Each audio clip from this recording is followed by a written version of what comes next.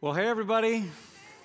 Good morning. Merry Christmas. Or not yet, but happy whatever it is, getting ready for Christmas. Good to see everybody. You know, we are one church that meets in different locations at the same time. We're actually all together in this moment. So can we just extend some hospitality and just say hello and acknowledge each other at the Abingdon campus, Aberdeen campus, Edgewood campus, Mountain Road campus, our friends online, kind of all over the country, all over the world. We're glad you're with us.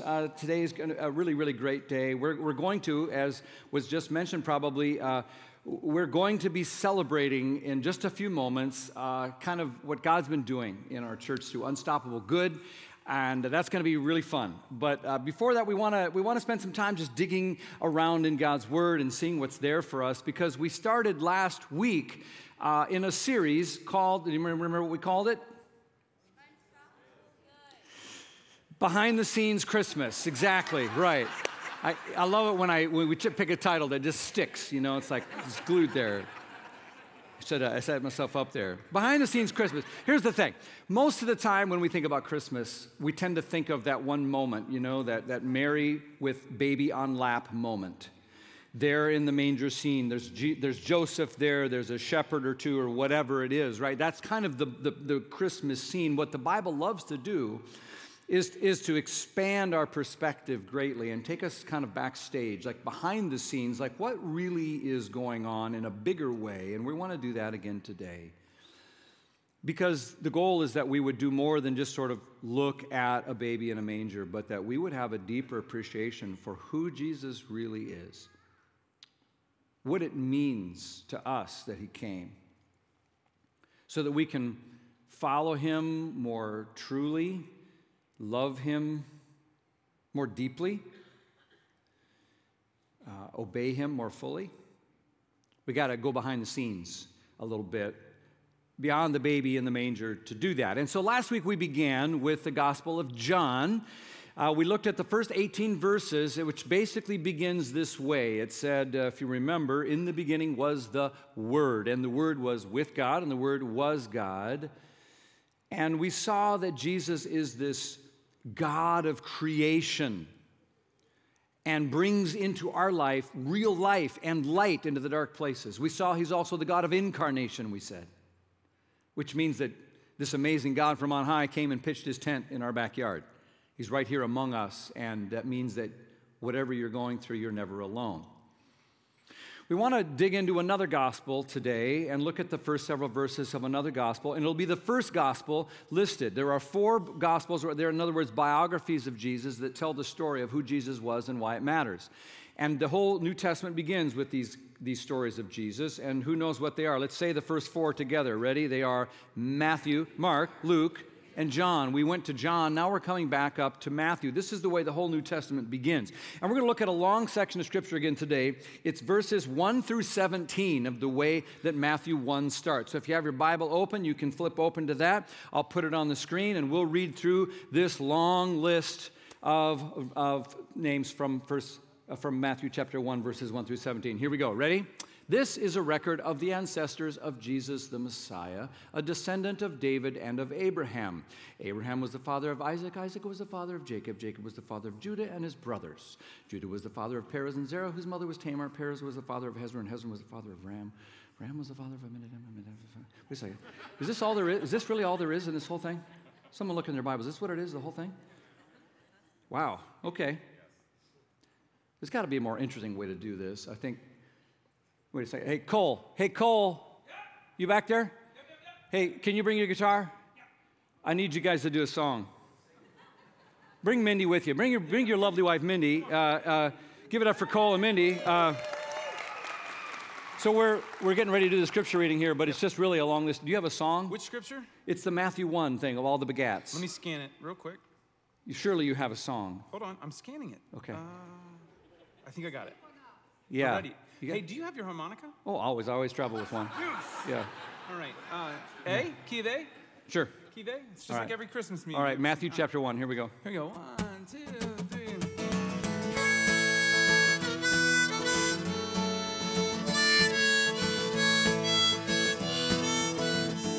All right.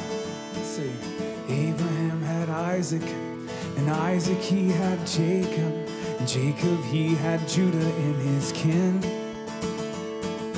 Then Perez and Zerah came from Judah's woman Tamar. Perez, he brought Hezron up, and then came Aaron, then Amminadab, then Nahshon, who is then the dad of Salmon, who with Rahab fathered Boaz. Ruth, she married Boaz, who had Obed, who had Jesse. Jesse, he had David, who we know as king. David, he had Solomon by dead Uriah's wife. Solomon, well, you all know him. He had good old Rehoboam, followed by Abijah, who had Asa. Asa had Jehoshaphat, had Joram, had Uzziah, who had Jotham, then Ahaz, then Hezekiah. Followed by Manasseh, who had Amon, who was a man who was father of a good boy named Josiah, who grandfathered Jehoiakim, who caused the Babylonian captivity because he was a liar.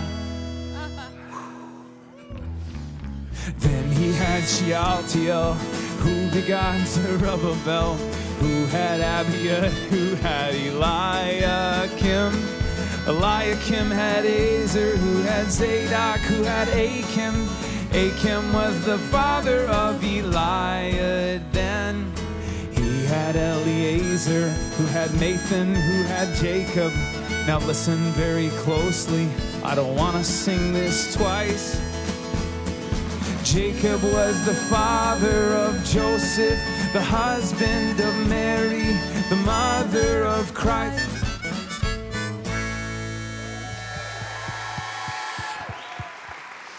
Good job. Somehow I knew he'd have a song. He's got a song for every scripture there is. That's great. Well, that was a little more interesting maybe to present it in that way. Because to us, when you get to, really, if you look in that scripture, verse 1 through 17, it really is just a long list of names. It's a genealogy. And to us, it may seem kind of boring. It may seem kind of like strange, right? Because that's just, you're going to tell the story of the arrival of Jesus and you start with a list of names. I mean, you could have made it more interesting, maybe. Well, here's the interesting thing. The reason he goes to Ancestry.com to sort of start the gospel is he's going to reveal some things behind the scenes that I think are going to shock a lot of us. And one is that Jesus has some skeletons in his closet. And Jesus, as we go up and look in his family tree, we realize there's some fairly crazy and embarrassing people hanging around there. And you're going to see why that's important in just a minute. It kind of reminds me when you think about families having crazy and messy. And it reminds me of Christmas Vacation. Anybody Christmas Vacation movie fans? Right? Clark Griswold is determined to have the perfect fun family Christmas, right? Except that he's got the same problem that you have, and that is that his family's jacked up. So it's like, my favorite is Cousin Eddie, who shows up at the front door on Christmas morning, right? Cousin Eddie, remember Cousin Eddie? There he is in his bathrobe, emptying his septic tank from his RV, which is now parked right in the driveway. Merry Christmas, Clark, I'm here. And then things go from bad to worse. I mean, the cat gets electrocuted, Grandpa starts the Christmas tree on fire with a cigar, the turkey explodes, and Clark doesn't get the bonus he wants, and Eddie takes matters into his own hands, and the SWAT team shows up after he kidnaps his boss. Clark's wife finally says, maybe we should just send everybody home. And I love that famous quote when he says, oh no, nobody's walking out on this fun family Christmas. We're all in this together. And I love that whole quote, that whole moment, that whole scene, because it's just like, that is so relatable, right? Because every family, not just the Griswolds, understands what it's like to be stuck with family. I mean, you choose some friends, but you're stuck with family.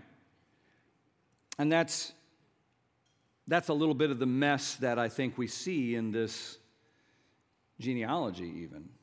And it's a mess that we see in our own families. One thing I discovered about my family after a little while of looking at it was that it turns out everybody in my family is sinners. Every single one of them. Yep. This is why families are not only our source of some of our deepest joys in life, right? Some of the greatest, just cherished things, but also some of the deepest pain, some of the greatest sorrows is because of the sin factor. So Matthew takes us behind the scenes and he shows us that Jesus didn't come from a perfect family. He came from more of a Griswold family, just like us, made up of sinners, and there's tremendous hope in that. Now, before we go deeper into this text, it's just worth thinking about not just the Griswolds or the Kacheris, but maybe your own family for just a second. Because I hope you're like me, that a lot of us really do cherish our families. We love our families, and we value and benefit from them so much. And I hope that's the case for you. But I also know that families are messy, and they're painful, and they're hard. And it's worth thinking for a minute about some of that, because we're all going to be together, many of us, over the holidays. Nothing brings crazy Griswold together like Christmas, right? So that means that Aunt Mildred, who has 16 cats, is going to show up again. Or that cousin who cheers for the Steelers is going to be in your living room again. Or that one who insists on drinking too much and getting it too loud. Or that person who cannot resist making political statements about everything. Or the crazy uncle who's into all the conspiracy theories. Or the sister-in-law who gets her feelings hurt about something every single year and everybody tips their toes around. You know what I'm saying, right? Anybody relating to any of this? Yeah? Maybe you've got someone in your family that you don't really talk to anymore. Or there's been an estrangement. Maybe it was about an estate settlement. Or it was about a divorce that has just kind of messed things up in your opinion. Or something about the way your kids were treated and you just never quite got over it, or they didn't. Or maybe there's a wound or a new boyfriend or a disagreement or something that just throws everything off. Maybe you're the Christian in your family and you've got a bunch of people who just cannot wait to sort of belittle how dumb Christians are. You know, if you've got anything like that in your family, it's normal because families are messy like that. And what I think is shocking for a lot of people when they're used to looking at perfect baby Jesus with perfect Mary holding him is that Jesus' own family has some kind of messy stuff in it. So let's dig in a little bit. First of all, let's ask the question, why does Matthew begin with the genealogy? Well, Matthew was writing to a primarily Jewish audience. These are the Hebrew people. This is the remnant of Israel coming through, and these people were trying to decide, do I become a Christian or not? And as the main question on their mind is Jesus the one? Like, is he the one? Like, is he the promised Messiah that our prophets talked about for centuries? Is he the one, the one from on high, the Christ? Is he really the one? Because if he is, he will be a legitimate son of David, because we know that from the Bible. And he will also be in the line of Abraham. He will be a true descendant of Abraham. And if those things aren't true, then he's not the one, and he can't save us, and we're not interested. And so Matthew's very interested in showing this. He's a legit son of David, and it stands out from the genealogy, and that he's in the line of Abraham. Now, something else is interesting. There's more going on here, though. When you study ancient history, most people couldn't afford to have their genealogy written down and captured like this. Generally, the only people that would know and record their family lineage this far back would be like kings or emperors or really important or wealthy people. We don't have any records of other Jewish carpenters or fishermen or shepherds or common people like that. This is very unusual. So what's Matthew doing here? He's trying to say this is no ordinary carpenter. First thing he's doing by saying, let me tell you about Jesus. And he starts the way you would introduce a king. He's like, everyone's like, huh, okay. I thought he was just from Nazareth, this little carpenter boy. So he's saying, first off, pay attention. This guy's important.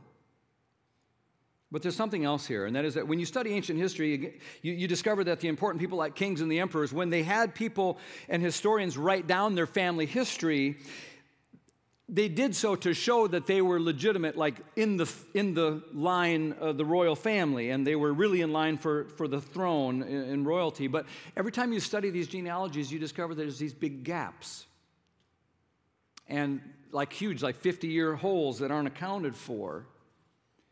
And what we learn after you study this, they figured out that these kings and emperors, they would hire people to write their genealogies, and then they would ask them just to scrub all the embarrassing stuff out. Like, let's not mention Uncle Leonard who did time at Leavenworth. Let's just leave that part out. You know, can we just not talk about the horse thief uncle of mine? Can we not talk about that great-grandfather that got discharged dishonorably from the military? We'll just kind of leave that part out and we'll still make the point. And that's what happened in genealogies all the time. What's interesting is that while everyone else tended to do their genealogies in ways to make them look better by showing how perfect and pure their family was, Matthew, for reasons I think we're going to discover, does exactly the opposite. He goes out of his way to make sure that we don't miss the fact that Jesus came from a line of people that included embarrassing figures and messy people, and he highlights these skeletons in Jesus' closet, almost as if to say, everyone else may want to forget and ignore all these people, but not Jesus. They're in his family too. Which I think for people like us ought to be pretty encouraging. So he's going to make us know a lot of things, but one more thing I've got to point out is that every genealogy was all men. It was a patriarchal time. It was a patriarchal culture. It's the way that it was. And Matthew largely follows suit, mentions the men, the men, the men. That's the way that genealogies work. But then Matthew goes out of his way to place 4 women right into Jesus' family tree. And they didn't need to be there. They're not really he didn't need to mention them, but he does. And they happen to be actually 4 women that no respectable king or emperor would ever mention. In fact, they're people they would very much exclude. So here's Matthew saying Jesus is from God. He's important. Pay attention. He's saying he's the son of David. He's the son of Abraham. And he's saying also his family's a bit of a mess. Let's dive in a little bit. Matthew chapter 1, verses 1 through 3. Let's try it again without music. Here we go. This is a record of the ancestors of Jesus, the Messiah, a descendant of David and of Abraham. Boom. He's already established it. Abraham was the father of Isaac. Isaac was the father of Jacob. Jacob was the father of Judah and his brothers. Judah was the father of Perez and Zerah. And then he adds this parenthetical statement, whose mother was Tamar. And as soon as he says that, everybody in the Hebrew audience would have gone, oh, did he really just say Tamar out loud? Now, some of us don't know Tamar, but they did. Boy, they did. And if you know your Old Testament, you know Tamar. No one would have put her on their list on purpose. If you could avoid Tamar, you avoid Tamar. Tamar was a widow who had no children, first of all, and in that ancient culture, if you were a woman thousands of years ago, what are the most important things for you to do? Get married, have kids, preferably boy children, right? Well, 2 of her husbands had died, and now no one wants to touch this woman with a 10-foot pole. So her former father-in-law, whose son is now dead, Judah, he just tries to get rid of her. He's like, well, we're kind of done with you. So he's going to send her back to her own daddy, or somebody else wants to forget about her, which she's not having it. Tamar is kind of the original desperate housewife, if you will, and she does a very desperate thing. She dresses up like a prostitute and tricks her father-in-law, Judah, into sleeping with her. Now, that makes you think, no, what's her father-in-law sleeping with prostitutes for? But this is a messed up family. She knows that old scoundrel heads down to the same old corner, hooks up with the same women of the night, if you will, every weekend, and she fools him into it, disguises herself, which would have been considered an act of incest, which is super embarrassing as well. Not exactly something you write about in your annual Christmas letter. It's a blemish on the family. Are you following this? Tamar did not measure up to what the culture valued. She wasn't successful in society's eyes at all. Anybody in your family like that? Anybody relate to that yourself? She was an embarrassing blemish. Anybody relate to that? Well, sure enough, her father-in-law Judah gets pregnant. She gets pregnant. It was crazy, but it wasn't that crazy. Her father-in-law Judah gets her pregnant. And when he saw her, he didn't have money to pay her at that moment, so he leaves her a personal item as some collateral. Well, he didn't know how that was going to come back to haunt him. Well, she comes back later pregnant with a bump on her belly and that item in her hand and says, does this look familiar? And all of a sudden, it's like a paternity test. And all of a sudden, the whole thing blows wide open.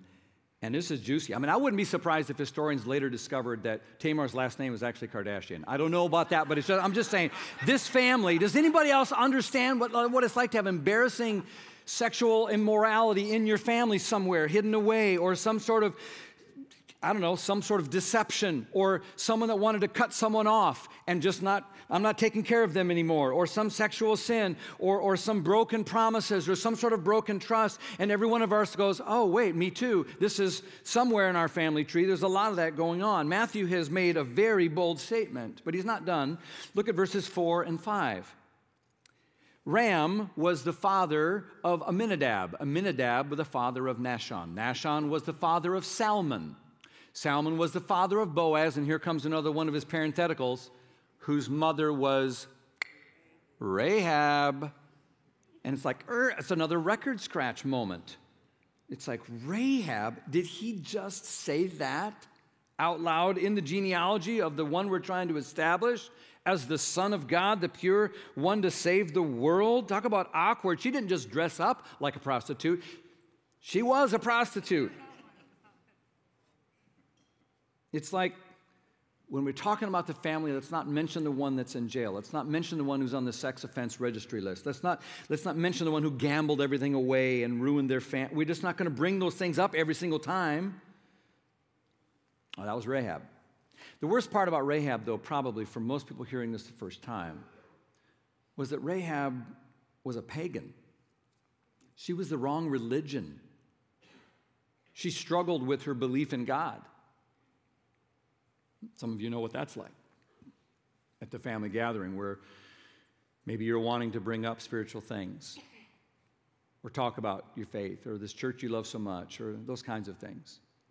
And there's others that are like wanting to avoid it so desperately. Anybody relate to that? And then there's Rahab's moral life that just kind of, what do you talk about? How's business? What it's awkward. She's not exactly squeaky clean.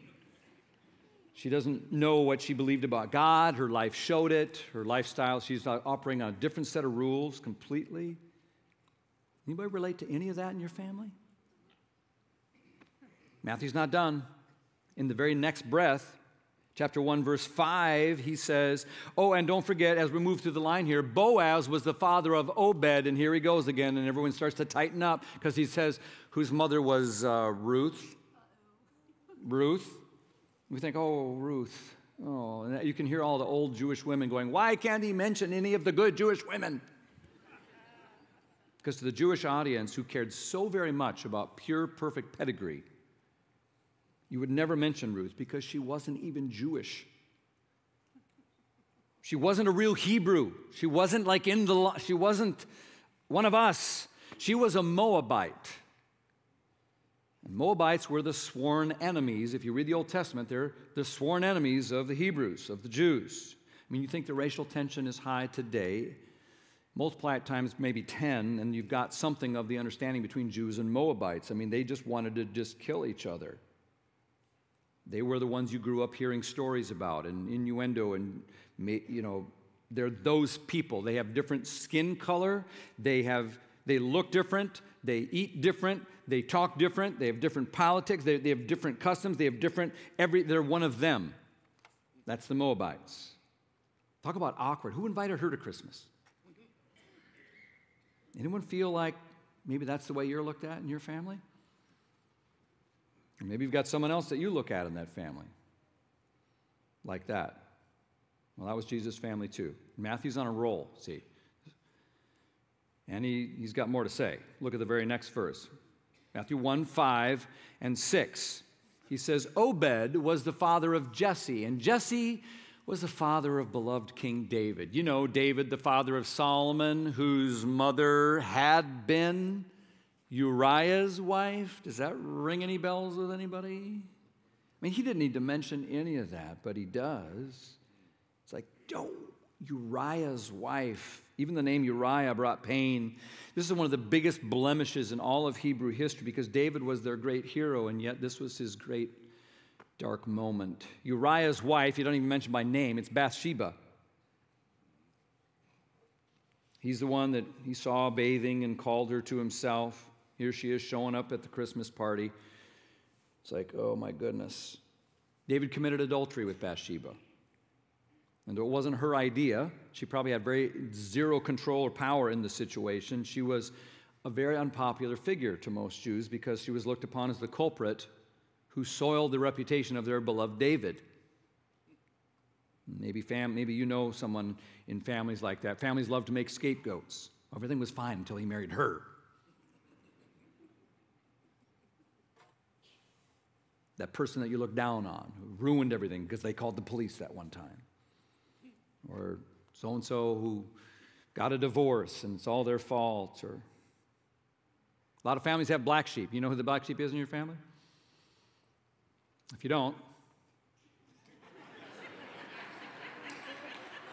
I'm just saying it might be you. And I don't think this passage is just in there because of Bathsheba. This reference brings us really back down to earth about David himself. The vaulted and exalted King David, the high point, pinnacle of their family lineage. He's the one who made the indecent proposal to her. And yes, he was a man after God's own heart, but he also committed adultery and had her husband killed and then lied about it to cover the whole thing up. If you've ever had any part of your family that's had a big mistake or a moment of regret where something is really not talked about very much and it sent ripples through the whole family for years and generations. Maybe it was a pregnancy before marriage or an affair or a divorce or some kind of cover-up or secret. Jesus' family, you guys, you see it? It's not just filled with these perfect saints. It's filled with stains and secrets and shame and sickness and sin, kind of like our families. It's as if right out the gate, Matthew wants to say he gets us. He's one of us. Yes, he's the vaulted Christ from on high. He's the son of David, the son of Abraham. He is the Christ, but he's also from us. And he gets us. And it changes how you think about messy people and families. And if Jesus could be at work through that family, just think of what he could maybe do in yours. What can we learn from all this? Draw a couple quick things. First of all, it reminds us, Matthew's trying to say Jesus saves sinners. He didn't come to be a Christmas card. He didn't come to sort of help you through a bad Friday. He came to save sinners. In the very next breath, right after this, Matthew says, you want to know the punchline of all this? In verse 21, here's what he says. Talking about Mary, she will have a son, and you are to name him Jesus, because that name means for he will what? Save his people from their sins. That's why Jesus came. Now, I don't think Matthew put this list here just to show us the family that Jesus came from. He put this list here to show us why he needed to come, because the world is so messed up, because the world is so full of pain. Every human you know has a sin problem that you cannot fix yourself. And we try, and just like the ancient emperors who scrubbed their genealogies, we cover up our mistakes and we post and present in ways pictures of ourselves that somehow mask the darkness and the sin. We don't talk about it. We don't want to admit it. Sometimes even in group life, we just kind of keep it surface level. But Jesus came for you, my friend, because you're a sinner just like I am. And if you don't believe that, then you don't need anything to do with Christmas. You want to go behind the scenes? It's like the world's really dark and ugly, you guys. And we need help, and God has some good news for you. I'm going to send someone right in the middle of this mess to fix it. His name's Jesus. He comes to save sinners. That's what Christmas is about. So maybe it's time we stop trying to fix ourselves or pretend we're already good enough and don't really need much of Jesus except for maybe a little encouragement along the way. We need a Savior, and he's Christ the Lord. Second thing we can say for sure is that Matthew's trying to help us see that God can work through anyone. I mean, look at this family tree that brought us the perfect, sinless, amazing Savior of the world. It's filled with whores and adulterers and liars and cheats and murderers and all the rest. We didn't even get to half the other names here. But God didn't let that stop him from working through it to do what God wants to do. God is unstoppable. And so nothing you've done, nothing your family has become, prevents you from being used of God for God's unstoppable good, for his purposes, for his plans. So stop saying I'm too sinful or God doesn't get it because I'm different. It's a cop-out and it's a missing the mark. The whole message of the gospel is God wants to bring good through Christ, through his people to the world. What does God want to do through you? Maybe that you've been preventing because you think you're too sinful. I can't be used. I'm too messed up. And the third thing I think we need to just say is that Matthew's trying to shout from the very beginning as he shows us this family tree from the very first verses of the New Testament scripture. Friends, when Jesus comes, this is for everyone. It's for everyone. It literally doesn't matter who you are or what you've done. Jesus comes for you, and he wants to include you in his family. Look at Ephesians 1:5. God's unchanging plan has always been to adopt us, like I want you. I'm going to take you, I'm going to bring you into his own family, a new family of God, by bringing us to himself through Jesus Christ. So whatever kind of messed up family you have, whether you love your family or hate it, God's plan is that you would be part of a new family with an amazing Father and incredible brothers and sisters, and that you belong and that you are included, that you have love and hope. Friends, this is the message of the gospel. This is for everyone. That's why we're doing Unstoppable Good, you guys.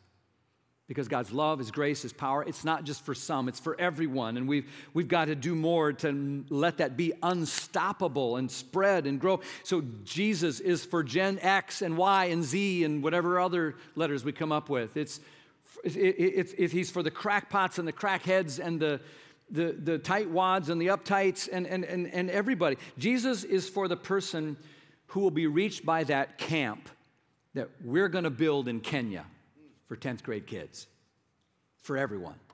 Jesus is for that person who's going to be ministered to by the new expansion of the epicenter that you guys are making possible through Unstoppable Good. It's for everyone. Jesus is for that child who's going to have a relationship with Jesus Christ for all of eternity because of our ability to double down on kids because of what you are doing through Unstoppable Good. It's for everyone. Jesus is for the person who maybe will never want to darken the door of a church, but will hear Jesus knocking on the door of their heart today through a digital platform and through an online ministry that's happening. Maybe you're listening right now. Jesus is for everyone. He's for that young adult who needs community and help and hope and purpose, and you're going to provide that through Unstoppable Good. Jesus is for the guy who has no time for religion or that spiritual garbage or that touchy-feely stuff. He's a man's man, but you know what? He does care about sports, and he might just meet some friends who help him meet Jesus, who will help him discover that hole he's had in his heart, that aching, gnawing gap, can be filled by Jesus Christ. It's for everyone, you guys. It's for those who are struggling with addiction and depression and mental health and why we're going after that. It's the person who's going to be reached by a church plant that we're going to help fund. It's the person who's going to be so surprised to discover themselves walking into Mountain's next campus that Unstoppable Good is helping to prepare for. It's for everyone. That's what Matthew's showing us. That's why Jesus came. It's what the gospel's about. It's what Unstoppable Good is about. And that's why we want to celebrate what God's been doing through Unstoppable Good right now. Are you guys ready for some good news? Let's share some of that good news. For over a year now, we've focused some of our best efforts and our most sincere prayers on the biggest thing we've ever done. We've called it Unstoppable Good. And we just became convinced that, you know what, pandemic, whatever, it's time to go. Let's go and move forward and rally everyone in a fresh direction. And we began to pray for a time of intense spiritual growth where God would really do something big in us, but also a time of expanded vision and ministry impact, that God would do something big through us. And that's when we specifically began to populate that vision for kids and for growth and for reaching new people and young adults and mental health and digital impact and launching a camp in Kenya and developing leaders and all this stuff with Epicenter and reducing debt and ministry spaces and all that. We called the whole thing Unstoppable Good, and what we found when we began this was just delightful. It was like a spiritual readiness among the mountain people, like a hunger, like a desire to make a deeper connection with God and a bigger impact in the world. So we had a bunch of retreats and vision nights and weekends, and invited everyone to be part of this thing, and just said, everybody, here you go. If you want in, let's go. Let's have God do something in us and through us. So we've had a time of prayer where we listen to God. We've had a time of commitment where we've committed to God. Today's a time to praise and celebrate God, okay? So here we go. We created a little video that I think kind of helps us reflect on it and capture it and give thanks. We're going to show that video now. And remember, there's a lot to celebrate about what's happened in people's hearts and the way they've committed to different things along the way, but there's also the numerical part, the financial part that's going to unleash all this ministry, and the video includes that. And when we get to that, whatever that number is, we're going to celebrate, okay? We're going to celebrate whatever that number is. Are you ready? All right, let's roll that video.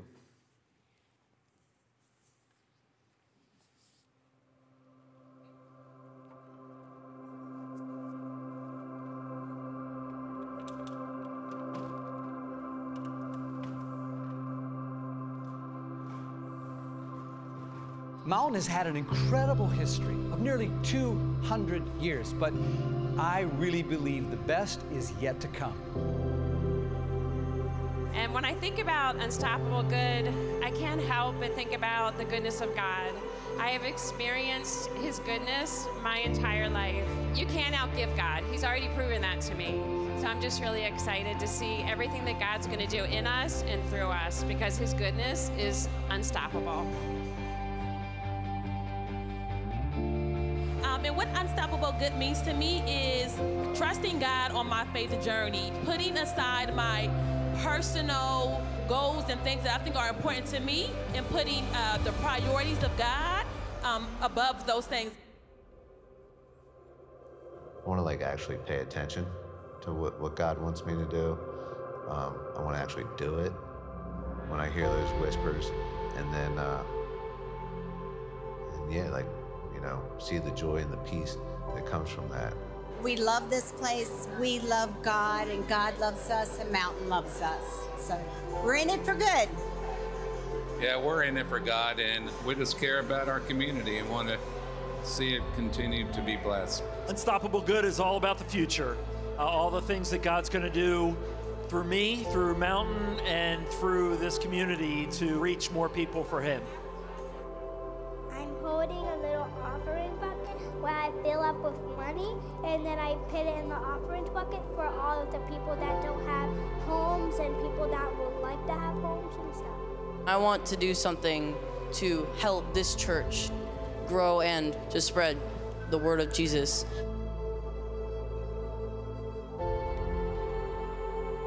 I just want to give so that they have the experience to go to camp just like us. For so long, I feel like I've had one foot in, but this has pushed me to that point where it's I just want to be all in with our giving and with my heart.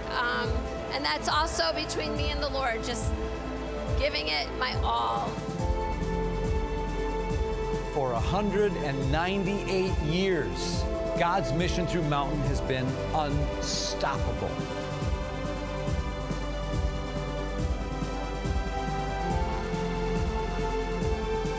The Mountain people who've come before us, they have walked faithfully, and God's done some amazing things. Now it's our time.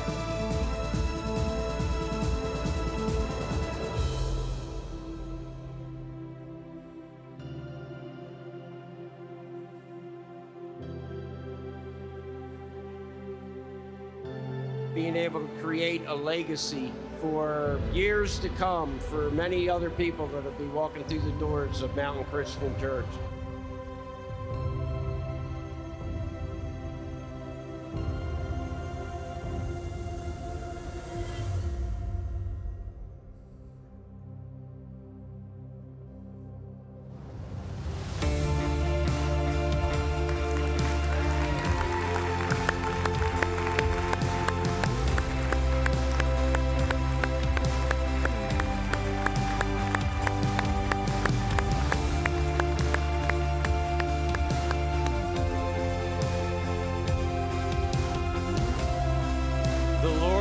Done this, and it is marvelous in our eyes. The Lord has done this. It's marvelous in our eyes. Psalm 118. It's made. I don't know what else to say except praise God.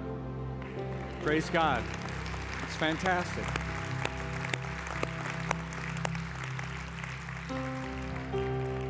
Over the next couple of years, that means over $30 million of generosity is going to be invested in exactly the ways we've already identified through Unstoppable Good. I hope you guys realize how nutso this is, right? Like in a post-pandemic world like ours, in an economy such as we have, with everything going on in our culture and society the way it is. I wish you could know what that number represents. I wish you could hear the stories that I've had a chance to hear. You're going to hear more. I wish you could know about the commitment and the sacrifice, all different amounts, but the stories of love and generosity and willingness and eagerness to be devoted to God, all that's represented with that.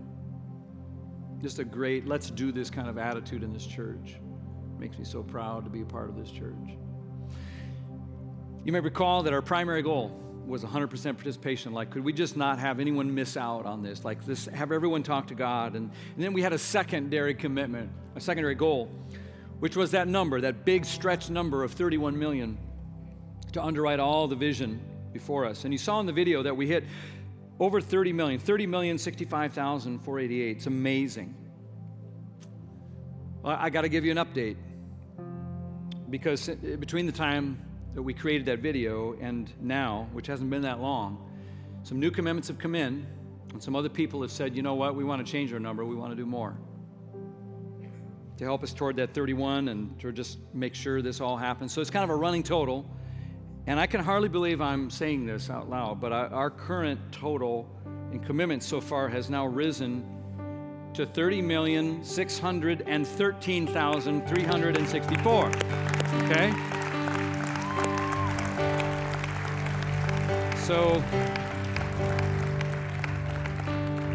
So there's 380,000 for somebody to knock out in the next little while. All I can say, I wish I could just stand up here and tell you, oh, I knew all along that we were going to hit this number. I always knew we were going to hit a number like that. All I really knew is that what kind of stretch and faith and courage and commitment it would require, and that if we hit anything close, it would be amazing. That's all I really knew. And I'm humbled and proud to be part of a church like this, and I want to say thank you for standing with Carla and me and the rest of our leadership team and stepping out and saying we're going to do something big. Thank you, Edgewood Campus. Thank you, Abingdon Campus. Thank you, Aberdeen Campus. Thank you, Mountain Road Campus. Thank you, all of our online friends. I mean, we got to say thank you, God. So, there's a friend that's been at Mountain for 25 years, and they said, you know what, I've seen a lot over the years. I've seen God move in some amazing ways at this church over the years, but they said, I've never felt God moving in this church the way God's moving right now, and I agree, and I think we all ought to feel just kind of a holy privilege to be part of it. So let me also say this is a 2-year journey, okay? And there's still time to join us. Some of you maybe still haven't made a commitment. You may choose to make a commitment today, and that'd be wonderful. We welcome you to do that. Maybe you'll close that gap or take us beyond it. And I would encourage you to do so, not so we can hit a number, though. I would hate for you to be a spectator. I hate for you to be kind of observing from the sidelines, because you will miss out on some of the extra joy and the faith and the growth that only happens when you say, I'm in it for good too. So we welcome you. I want to remind everybody, today's the starting line. It's not a finish line. It's the starting line. Here we go. It's just the beginning. And we anticipate more joining us along the way and our own faith growing along the way. And today's also special because we call it our first big give. In other words, if you haven't started already giving at the level that God led you to stretch to, today's the day. Carla and I start giving at a new level in a new way today, and maybe it's your time to join us as well on that. Some told me today's the largest gift they're ever going to give to the Lord, and maybe we'll have the biggest offering we've ever had. I don't know. But if you have already given, online, or I know some of you will do that later today, or some of you have a check, there's kiosks, there's lots of ways to give. You already know all that. So today is the day for this. I just pray whatever we do today will be our first and our best as a way to really start off with a bang. And if you're a guest today, You picked an awesome day to be here because, one, you got to learn about your family, but you got to learn about our family, the Mountain family as well. You got to learn a lot. And you're invited to jump in any way that God directs you to. But you're also encouraged to know that we believe the Bible when it says that nobody should ever give out of obligation or guilt or some kind of pressure, but we give out of a cheerful opportunity to be part of something that God's inviting us to. And that's why we give, and you're invited to give in the same way. So we're going to pray now, and can you just lift your heart, just whatever your part was in this, you just realize it was part of something way bigger than you, and that we all are privileged to be part of it. And let's just thank God, and then ask him to help us be faithful with the part that he's led us to. And then let's just pray together. At all of our campuses online, join us together here. Lord, our hearts are full right now, seeing what you have done and expectant for what you're going to do through us. Man, if all this ministry that you've outlined for us can happen, we know it'll be so good. And we know these commitments and the numbers that we're talking about, it's really just your money being funneled back for your purposes. But God, we know it's going to be so much better in your hands than ours. So just do something that we could never do if we tried to do a bunch of good on our own.